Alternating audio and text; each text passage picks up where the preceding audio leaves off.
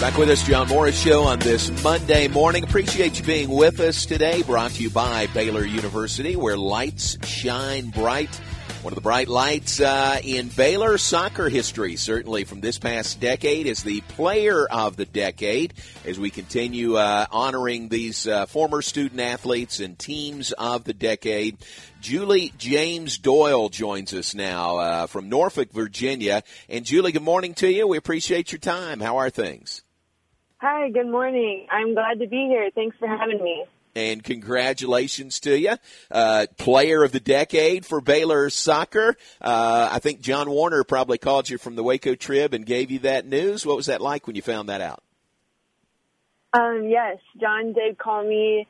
I was just really, really honored. I've had the opportunity to play with some amazing players at Baylor. So I have much respect for all the players I've played with, and they've made me better soccer players and a better person. So I was just really honored to receive the award. Well, you're part of some really good teams. We'll talk about 2017 and 2018, really good teams here at Baylor. But go back to when you arrived on campus. If I remember right, you were part of a really big recruiting class, big as far as big things expected from y'all when you got here. What do you remember when you arrived at Baylor and, became a part of the Baylor soccer program? Yeah, so you're right. We had, I'm pretty sure it was about 13 girls recruiting class, which was pretty huge. But I think when I arrived at Baylor, I was just really excited to be there. I committed actually very late. It was after signing day, so it all kind of happened in a whirlwind. And I remember they were just kind of the people that I wanted to be around. That environment, that Baylor soccer environment is pretty special. So I think when I got on campus, I didn't really know what to expect, but I was so excited to jump right in and just try to work my way into the team. Julie, explain to our listeners who obviously aren't on the inside like you were as a student athlete, but the culture of the soccer program under Paul and Marcy and the assistants, and just the culture of the program. Can you explain that to folks?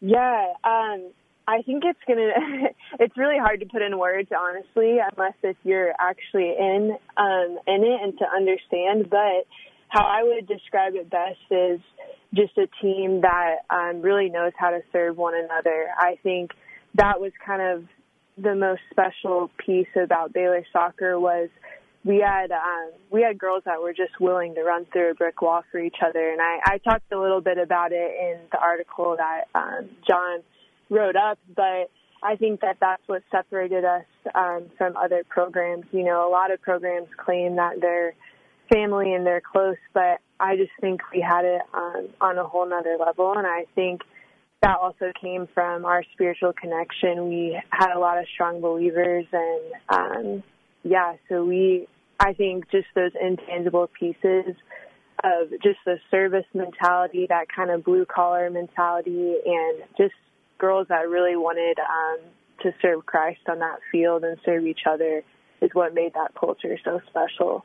Yeah. Wow. Well said. Very well said. Faith, football, family, or was the mantra with Baylor soccer, and it was absolutely correct. And y'all were winning on the field. That 2017 season was really special, wasn't it? Especially once you got to the postseason and started off and won the Big 12 tournament that year.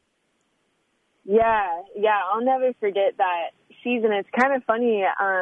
You look back on that season and you're like, oh man, that was a great season because of how we ended. But I always forget that conference year, we actually didn't really do that well. I think we came in 4th or 5th, and but that's kind of what pushed us into the NCAA tournament is we were so close and we just wanted to keep playing. We wanted to keep playing with each other, and so we kind of just had to take one game at a time, and because if we didn't win, we were going to be done. So yeah, it was an awesome run with that team. I love that team so much. So. Yeah, and yeah, that's the truth. I mean, y'all had to win. You probably had to win the Big 12 tournament to get into the NCAAs, and you beat Texas first. That was a big win. Beat Oklahoma State second, and then won the championship over TCU. All close games, but boy, that was a great run that really got you going. And then you continue that all the way to the Elite Eight in the NCAA tournament. Yeah, for sure. I remember the night before that Texas game, Paul brought us in, and I respect him. I have told him this before, but I respect him a lot for that night before the game. We were always a team that we kind of kept our head underground, meaning we didn't really pay attention to a lot of the rankings and kind of where we were at in the polls, and we kind of just took everything day by day and just wanted to get better each day. But that was kind of one of the first times that he pulled us in and was just like, hey, you guys had these goals, at the beginning of the season. And, one of this was to win a championship, and then another one was to make the NCAA tournament. And he said, obviously we don't win this next game, we're not going to win the championship, but we're not high enough right now to qualify for the NCAA tournament. And then he told us, he's like, I don't say that for you guys to get uptight, but just to play with freedom of, wanting to be with each other. And it was really awesome. I think that really set the tone for the rest of our run of the season of, okay, if we want to do this thing, we got to take one game at a time, and we got to win, and it was awesome. I just felt like our team played with this whole new freedom of, we want to win this next game, so we have one more week with each other, and it was truly 1 week at a time, Wow, that's really interesting. Julie James Doyle is with us, former Baylor soccer player. She is the Baylor Soccer Player of the Decade. Julie, obviously you have a ton of your memories from the days when you were playing on the soccer field, but just in general, what has soccer meant to you in your life? What kind of opportunities has it opened up, like doors it's opened up for you, and just you've been able to capitalize because of your opportunities through soccer? Yeah, wow, that is a weighty question. I feel like there's so much soccer has brought to me.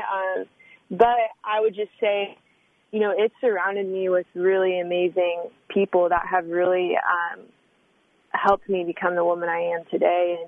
And, especially my time at Baylor Soccer, I just felt like I really learned so much about what it means to be a Christian woman and what it means to be a Christian athlete and how that should look directly on the field and off the field.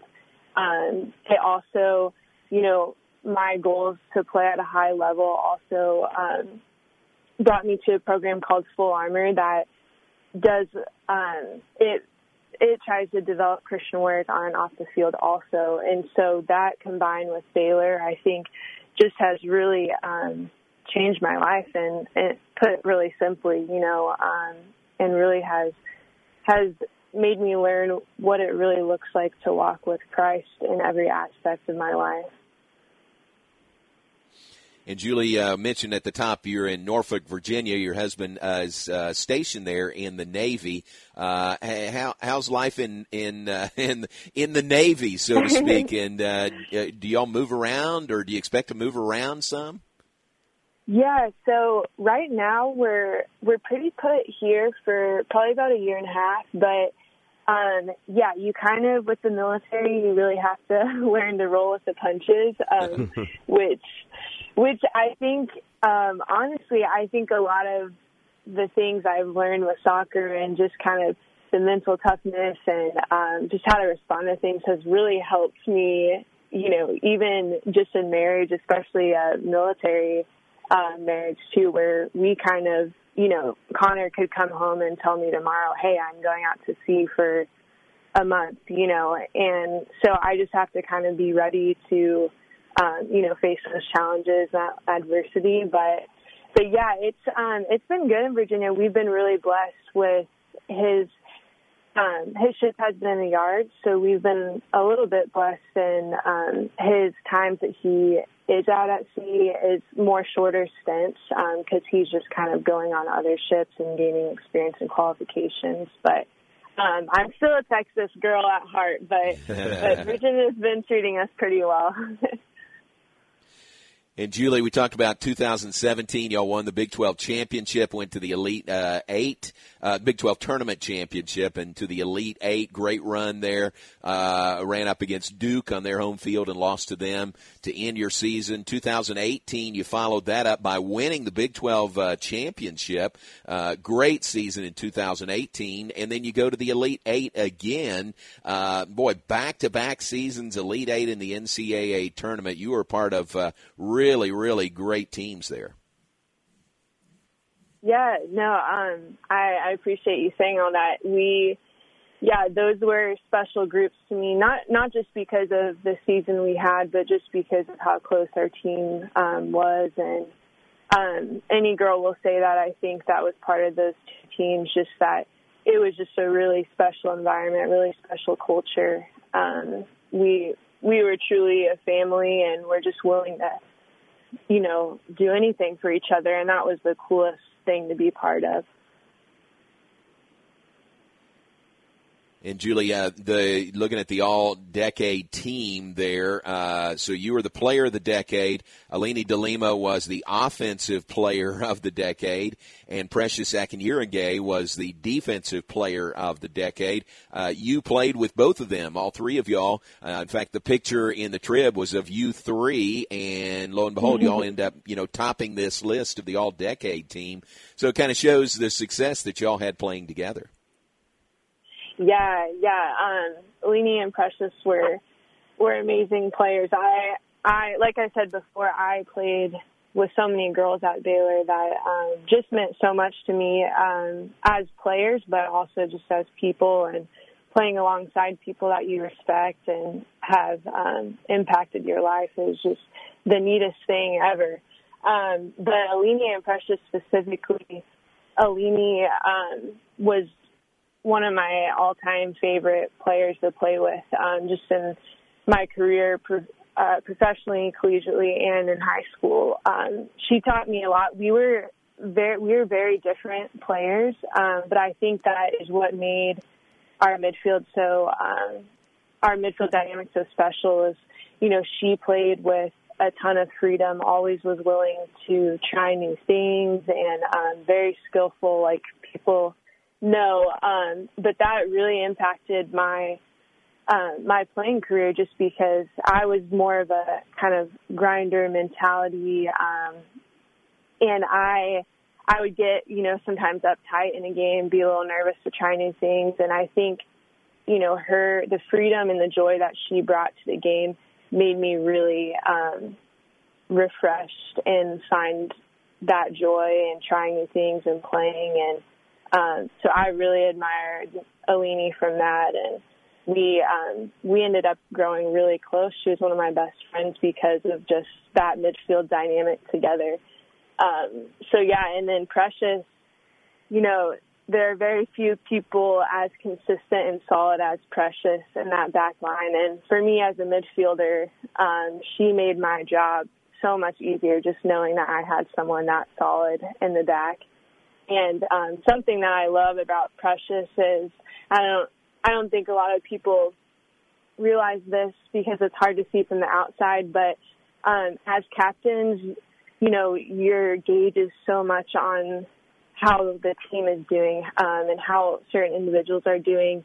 You don't always really think about pouring into your other captain because you're so used to them just showing up and being consistent. And I really appreciated Precious because she always took the time to encourage me, and on the field, I always heard her voice behind me, and I just appreciated that part of Precious as a leader so much.